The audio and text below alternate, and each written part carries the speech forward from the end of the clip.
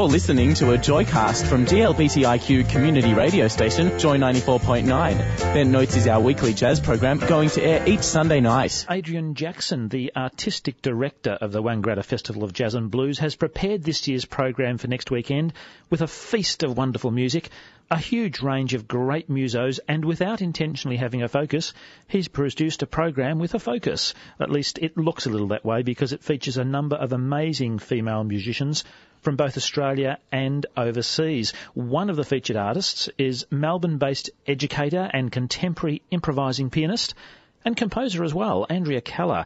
She's a winner of 3 ARIA Awards, 4 Australian Jazz Bell Awards, an Art Music Award, and fellowships from the MCA Friedman Foundation and the Australia Council. Andrea, I reckon, is a great choice for this year's festival. It's my pleasure to welcome to Bent Notes, Andrea Keller. Hi, David. Great to have you on the show, Andrea. Thank you for taking the time out of your schedule to say hello. First of all, you're an improvising pianist. How old were you when you knew that you were going to be a musician, and how did you put that knowledge into play? I've always thought that I would be a musician. I never questioned it or did anything else, even from a very young age. But initially my tuition was by classical musicians and learning classical music, and I had a deep love of classical music and still do. And when I was a teenager, I started listening to jazz, and I grew up in Sydney, so I would go out and listen to live jazz in Sydney. And it really, really kind of won me over. It took me a few years to get the courage to start learning to try to play this music, and particularly the improvised element of it I found daunting, coming from a background where I really only focused on learning predetermined compositions that had been written by someone else. So it must be a bit of a challenge to a young mind to be trained to play what's written on the paper, the little black notes, and then all of a sudden have to think about playing something without any notes in front of you. Ah, yes, it was incredibly daunting.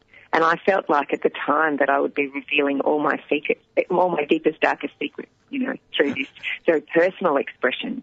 I think that's what I found both intriguing and absolutely frightening about it, that it was such a personal music and that I was really expressing, my innermost feelings rather than someone else's, and then my slant on that is, very personal. When did you decide that you wanted to concentrate on your jazz and improvisation more so than the classical? Well, I finished my high school years still doing classical as my main focus, but it was very clear to me even by year 12 that I didn't have an interest in doing a Bachelor of Music in classical music.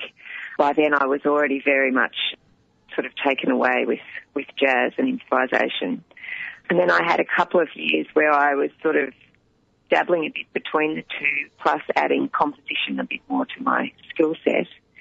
And it wasn't until a couple of years out of school I began a degree down in Wollongong, and a guest artist there recommended that I really should be playing jazz because that's where my heart was. They recommended that I come down to Melbourne, that there was a great course at the VCA, and so I followed up on that, and it ended up being really fantastic for me. What great advice to receive, so that they could see that you were doing both genres, and yet there was something special about the jazz side of it. Yes, and really that's where my heart lay, and the teacher was encouraging me to follow that's really all you can follow, and also, which I didn't have an understanding of at that age, but he really pointed out to me that I needed to take care of my own education. I couldn't follow someone else's sort of opinion or advice solely, that I really had to go, hang on, I really feel like I should be doing this, or I really want to do this, so I need to put myself in a place that's going to help me achieve that. That was a fantastic lesson. That must be rather a difficult challenge for someone who's coming through the school years and doing what you're told and doing this, that and the other, and then all of a sudden being told, make your own mind up. Yeah, but it needed to be said. I think it's a pity no one said it to me a bit earlier when I was even younger. But it's certainly a message that I try to give to my kids and to my students as well, that, they need to take charge of this, of their own education and their own path. That's a good lesson, I think, for all of us. Yes. You've then moved down to Melbourne and attended the VCA. How important is the educator to the development of a jazz musician? Well, I mean, I think the educator is very important in that the educator encourages, nurtures, mentors, as well as demonstrates and shows ways to approach the music, ways to practice the music, how to behave in the industry, how to be employable, and they really demonstrate that more just by who they are and what they're, how they sort of hold themselves in their career. But a lot of it, I mean, most of the work is actually done by the individual. As an educator, you can really only guide people and share your own experiences and what's worked for you. But it's such an individual music. It's not laid out in black and white. It's not clear how to practice or what to practice. There's skills, like there's a definite skill set and tools to be learned. But really, it's a very individual journey in terms of what you do practice, what your aesthetic is, what you're aiming for, the sound you'd like to be achieving. Jazz as a genre is such a wide encompassing term. So, what pathway someone wants to follow in the music, whether it's playing more of an American tradition or finding a very personal Australian voice or a European thing or original or being a side person or, there's so many facets to the music and to the industry. So, people have to decide that on an individual basis, what actually resonates with them and how they're going to continue through their journey. How did you decide yourself about the direction that you took? Coming down to the VCA was incredibly important for me because the jazz experience that I'd had been watching live musicians in Sydney and listening to a lot of American jazz from 40s, 50s and 60s. So my impression was that to be a jazz musician, I'd be learning the American tradition from that period. But coming down to Melbourne and studying at the VCA when Browne was the head of the school and he'd set it up with his philosophy was that we are Australian, that everything that has come into someone's life, the music they've listened to, their heritage. In my case, I'm a white Australian female, born of European migrant parents. I grew up listening to classical music and loving 20th century classical music, not really growing up in the pop culture at all, like I didn't immerse myself in that or that music growing up. What Browne did was say, well, all of those things are vital to who you are as an improviser and as a jazz musician. And actually, rather than focusing on learning an American tradition of music that you're so far detached from, you should be searching for what your very personal and individual Australian sound could be and what you hear as being important in this music. So I was really fortunate, that I started there at 19, that I was hit with this straight away, and it really resonated with me because I did have such a strong classical background and a love of classical composition and orchestral music, piano music, kind of the whole works. So it was so refreshing for me to hear someone say, well, actually, that's really important and you need to bring that in to what you're doing now rather than trying to forget it ever happened and starting to learn this musical language anew. Actually, all of it's really important. So from there, I suppose that encouragement, I started writing and composing a lot more music and then putting together my own ensembles and projects and dreaming up what sort of people I wanted to be playing with and what sort of music I wanted to be playing, where I wanted to be playing it, and everything kind of has rolled on there. But if I didn't have that initial, really strong philosophical statement from Browne about this music that I called jazz, I think it would have been a very different story for me. My guest on Bent Notes tonight is the contemporary improvising pianist, Andrea Keller.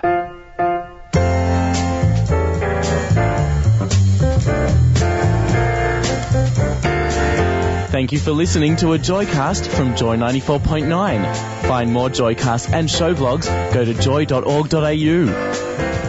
My guest tonight on Bent Notes is the contemporary improvising pianist, Andrea Keller. Andrea, you've been talking about developing your own style effectively. As an educator, you're talking about encouraging the students to do their own thing. That's trying to develop, I suppose, their originality. Is that something that students have difficulty coping with, the idea that they can have original ideas? Some more so than others. Some seem to already have that kind of ability and understanding at quite a young age, and others are a little bit more tentative or apprehensive about that. Perhaps they haven't had as much experience in playing music and playing their own music. But, for whatever reasons, I still think, not everyone's going to go down that path where they're going to be really driven to create their own original music and immerse themselves in a scene that is all about, playing original music. But I still think it's worth sort of planting that seed of this. This isn't to say, though, of course, that I discourage learning the history of the music or the American tradition. I mean, I draw very heavily from that, and I'm really inspired by that, and I've learned many great and important lessons from that. So it's not about negating that sort of learning from what's come before us musically. That's definitely a big part of the education. But it's also with this view to what you can actually do with that information and how you can personalise it and then use it for your own expression. Do students in that position look up to mentors, or are their lecturers essentially their mentors during that period of their education? I suppose during that period of their education, the educators are the mentors in a way. It's sort of sad. I mean, I've been very fortunate in that I've had a couple of great mentors. The most recent and probably most long-serving, if I can use that word, if it's not inappropriate, was the great Allan, Browne, who sadly passed away last year. And I was so fortunate to play with him for 15 years. I started playing with him when I was relatively young and inexperienced, but he was incredibly encouraging of me, and, we played regularly together and recorded a couple of albums. And I still draw from the lessons that I learnt from Al, so I feel very fortunate about that. But the mentor system back in the day, I suppose, like in the 50s and 60s, or even earlier, was a major way of learning the music. And unfortunately these days, and I suppose universities and art colleges have had something to do with that, the mentor system kind of died away a little bit, and it's more about studying in an institution and learning from books. I mean, there's so many brilliant books about how to play jazz and all of that, but it has seemed to take away from the old system of mentors, which is a little sad, but it's something that, through my fortunate time with Allan, Browne and with other people in the Australian jazz scene that I consider to be really vital, have been really vital in my life, I'm sort of now feeling that responsibility as I get older and my own sort of experience grows. I'm starting to feel that responsibility to younger generations. So this year in particular, I've started playing with a couple of younger musicians that I hadn't been doing that so much in the past. Essentially continuing the tradition that Allan set up. Yes, which I think it's vital to us as artists, and it's also a lovely way to honour him and sort of my way of showing my gratitude for what he gave to me and just how incredible it's been in my life. It's a beautiful tradition to continue, Andrea. It really is. It says a lot about where you hold Allan in your perspective of life, and it says a lot about what Allan was able to do during his life. Absolutely. And, of course, Allan was a regular at the festivals around the place as well. What do you see as the value of a festival such as Wangaratta for yourself as a musician, but more importantly for the up-and-coming musicians? What I've always loved most about Wangaratta is that, it's a festival. I mean, it's in Victoria, but it's more up the top end of Victoria, so it really brings in a lot of Victorian, New South Wales musicians, ACT musicians, and beyond that. I mean, musicians come from all other parts of Australia as well as internationally. But there's a lovely sense of camaraderie between the Sydney musicians and the Melbourne musicians and even Canberra musicians that goes on. It's a beautiful opportunity to socialise and to hear what other musicians are doing live. I buy a lot of Australian jazz albums, and I know a lot of, most of the Australian jazz scene does as well. Like, we like to know what everyone's up to and what they're writing and who they're playing with and what's going on. But to actually hear your colleagues live that you normally don't get to hear live so much, spend time catching up, and it's a really beautiful thing, and also facilitates a lot of collaborations that are difficult to happen otherwise and are quite expensive to happen without the support of the festival. That's something that I really value about it. And also just being there for 3 days, totally immersed in music, and not only playing, but as I said, listening to a lot of music. And I think for emerging musicians, it's really inspiring to be around so many great musicians in one small town, and you're all kind of stuck there. And the only thing really to do is to play and listen and talk. So I think, for the emerging musicians, it's really inspiring, and it's something to aspire to as well, to perform there, because it's definitely one of the biggest jazz festivals we have. It's got a beautiful feel to it up at Wangaratta, and I think the fact that the venues are so close together, there's that little cafe area out in the street immediately outside the Performing Arts Centre, and normally you've got the blues tent down on Apex Park. This year it'll be up at the Gardens. So it's all such a small area that you can literally walk from one end of the festival to the other in 10, 15 minutes and see so many things and as you say, get experience of seeing everyone. I picked up on the point there about buying the albums that are produced by other Australian musos, but there's nothing like seeing the music performed live. Absolutely, yeah. There's nothing like seeing it performed live with an audience where the energy is there. It's a different energy, a live performance to a studio performance, even when it's being played.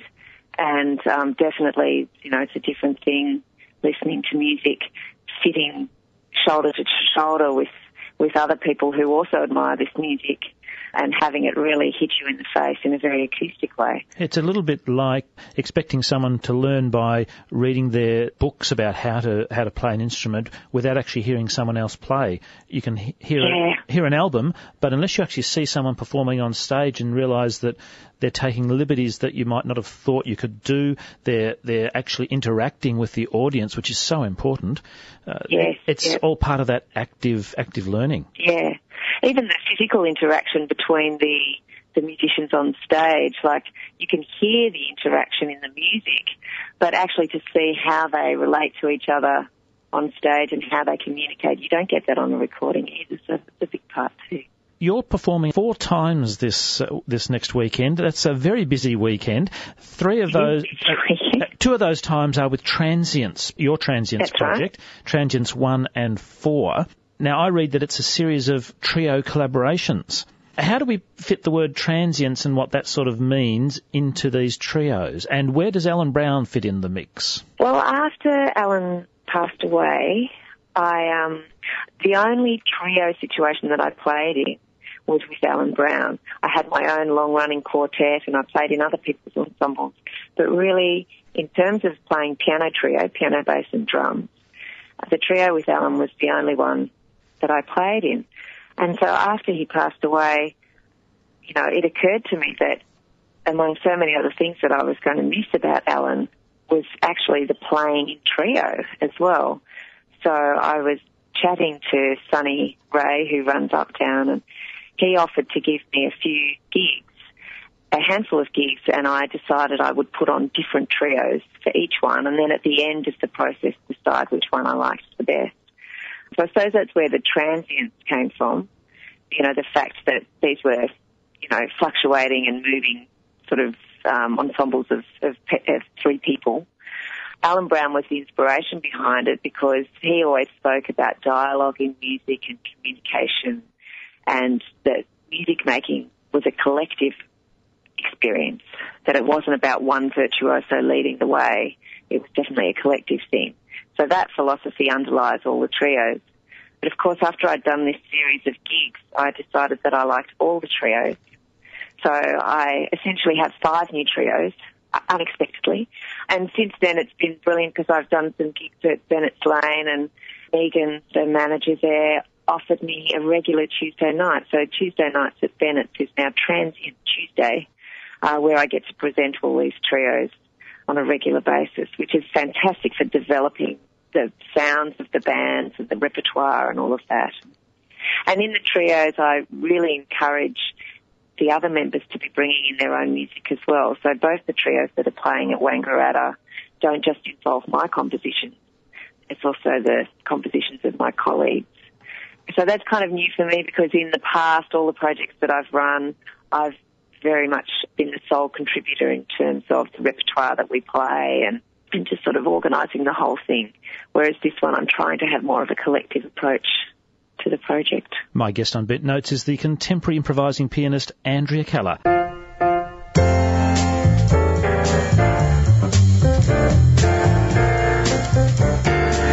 Thank you for listening to a Joycast from Joy 94.9. Find more Joycasts and show vlogs, go to joy.org.au.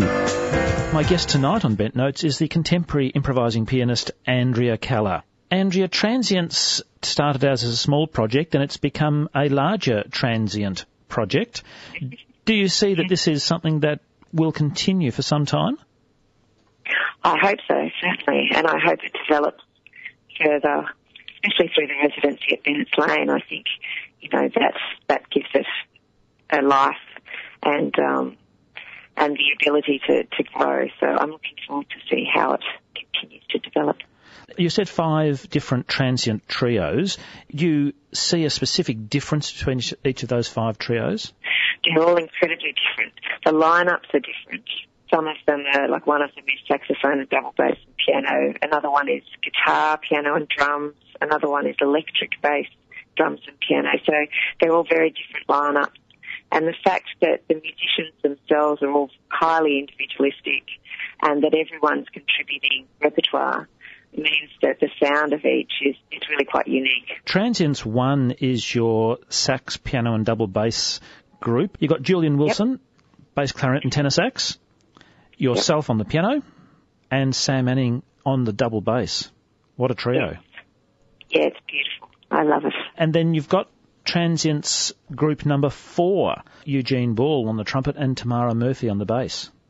Yes, and Tamara and I, of course, played with Allan Browne in Keller Murphy Browne for about 13 years, and Eugene played in my quartet for 17 years. So the three of us have a very long history of playing music together, which is really lovely. No doubt the three of you read each other extremely well after all that time working together. Yeah, there is a beautiful rapport, very natural. What else are you doing? I'm doing the Melbourne Women's International Jazz Festival Quintet, and that's bringing together Sydney and Melbourne musicians, Sandy Evans and Zoe Hauptmann from Sydney, and then Angela Davis on alto, Sonia Horbelt on drums, and myself on piano. So in that group, everyone contributes original music to the repertoire. And then on a Saturday night, I'm involved in quite an exciting project. It's Ronan Guilfoyle, who's an Irish bass player, so he's one of the international artists. He's coming out and doing a few gigs with his trio, but he's also putting on a very special project called A Shy Going Boy, which is a suite of music written, I think, for his grandfather. And that's going to be with Ronan's Irish trio plus myself, Scott Tinkler and Jamie Ollers, so it'll be a sextet playing this new music. So I've just been learning that, getting myself ready to perform it, and it's going to be quite exciting, I think, to be involved in that one. So it should be a great weekend. I reckon it's a great weekend, and unfortunately, Andrea, you don't get a lot of time to rest. No. But we're also doing a bit of rehearsing up there, of course. Of course. Imagine people coming from overseas and Sydney and everything. It's the time to get together too. So, yeah, but it's great to be just playing music as much as possible. And that's it, isn't it? It's getting in there, playing music, not just for yourself, but for others and with others, playing in different groups so that you get the different input, and then being able to perform for the audiences and interact with the audiences. And as you said before, have a performance that's guided, in essence, by the audience reaction to you. Yeah. The warmth and the energy. Right. Well, Andrea, thank you so much for speaking with me tonight on Bent Notes. I really do appreciate your time. I'm looking forward to seeing you perform up at Wangaratta. I thought we'd go out with some music from your Family Portraits album. which is... Oh, lovely. It's been around for a couple of years now, but it's got some beautiful music on it. I've chosen Incomparable. Oh, beautiful. That's for my brother. I wrote that for my brother. Now, there was a story behind that one, wasn't there? Well, I asked him what he wished for the world, and he said that he hoped that people would be able to be more satisfied with living life through what made them happy rather than comparing themselves to other people. And I thought that was such a beautiful sentiment. And to me, my brother's totally incomparable. He's this glimmering spirit. So that's where Incomparable grew from. Andrea Keller, thank you so much for talking to Bent Notes tonight. Let's have a listen to Incomparable on Joy 94.9.